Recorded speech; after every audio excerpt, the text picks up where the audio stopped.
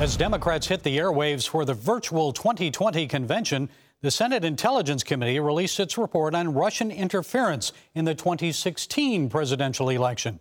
The report concludes the Trump campaign had extensive contacts with Russians, but the committee found no evidence of collusion. Release of the Senate report comes as former CIA Director John Brennan meets with Department of Justice investigators. Brennan's testimony is considered crucial in John Durham's efforts to get to the bottom of the Crossfire Hurricane domestic spying operation. Well, joining us with more is veteran journalist Lee Smith. He is an author of a new book just out this week, The Permanent Coup: How Enemies, Foreign and Domestic Targeted the American President. So, Lee, we've seen some initial action taken in the John Durham investigation of Crossfire Hurricane, a guilty plea from former FBI attorney Kevin Kleinsmith. Now, the John Brennan interview. The former CIA director shared information about Russians and the Trump campaign with senior officials in the Obama administration. So how legitimate was his information? Did he share it with President Barack Obama? And was Obama or Brennan the Crossfire Hurricane mastermind? Well, those are all excellent questions, and I get to many of them in my book. I mean, John Brennan was, in fact, an Oval Office insider. So he was the director of the CIA, while he was also very close to Barack Obama. And he was a political figure, not just an intelligence figure. So, yes, he's heavily involved. And when he was bragging about how he was responsible for initiating the FBI's investigation, which, as we know, is the Crossfire Hurricane investigation, I decided to take Mr. Brennan at his word and look into it and see what actual role he had in starting that investigation. And it looks like Mr. Brennan has a rather central role in initiating this, as you say, a domestic spying operation against the Trump campaign, then the transition team, and then the presidency itself. So I certainly think that whatever Mr. Durham and his investigators will be asking Mr. Brennan, or whatever they found in documentary evidence, will go right to the heart of the matter. Well, was he the mastermind or Barack Obama?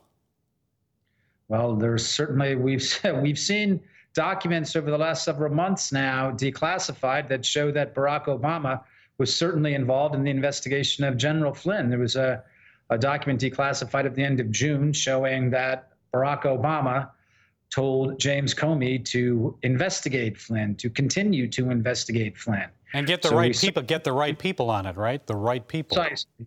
Make sure you look at everything and get the right people on it. Exactly, which is telling him to investigate General Flynn.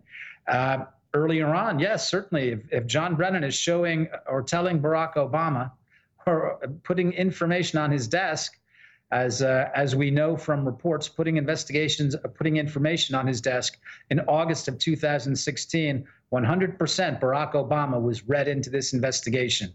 Was he the mastermind? That's not clear yet. But certainly we have to remember, we've been talking about Hillary Clinton's role for the last 3 years since the Clinton campaign paid for the Steele dossier. However, it's important to remember all of these people, all of these intelligence chiefs worked for Barack Obama at the time. James Comey, John Brennan, James Clapper, Andrew McCabe.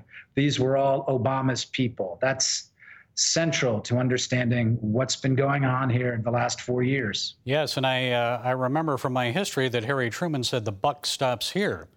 On July 24th, 2016, the narrative began when Hillary Clinton's campaign manager claimed that Russia had hacked into the DNC computers and stole emails, gave them to WikiLeaks. Why was that central to the narrative? And what about Julian Assange? He refuted that, saying that Russia was not the source of the emails that he published, but now he's in prison. Many Americans still believe that narrative. What do you make of that? Well, I mean, among the documents that we saw declassified over the spring by acting DNI Director Richard Grinnell and his deputy, Kash Patel, who plays a large part in this book and played a large part in my previous book as well.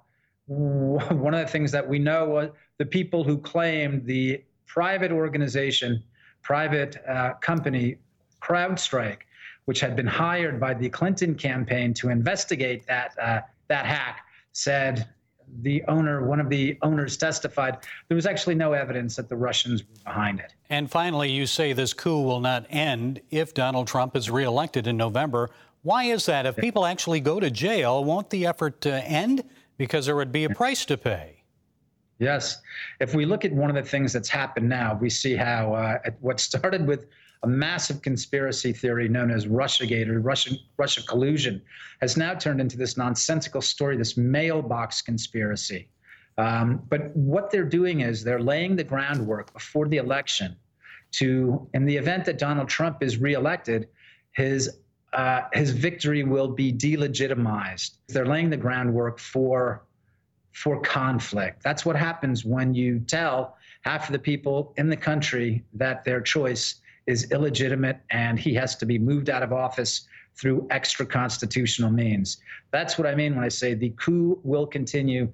There will be further operations targeting not just the president, but the way that we live as Americans. Our political processes are more as, if you look at what's happened over the last several months during the spring and summer, the way that American cities have been targeted by Antifa and BLM, both of which have support from the Democratic Party. So yes, unfortunately, and certainly worryingly, the coup will continue.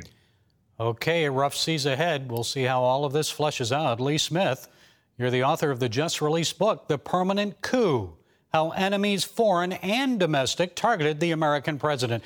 Thank you for sharing those insights today, Lee. Appreciate it. So much for inviting me.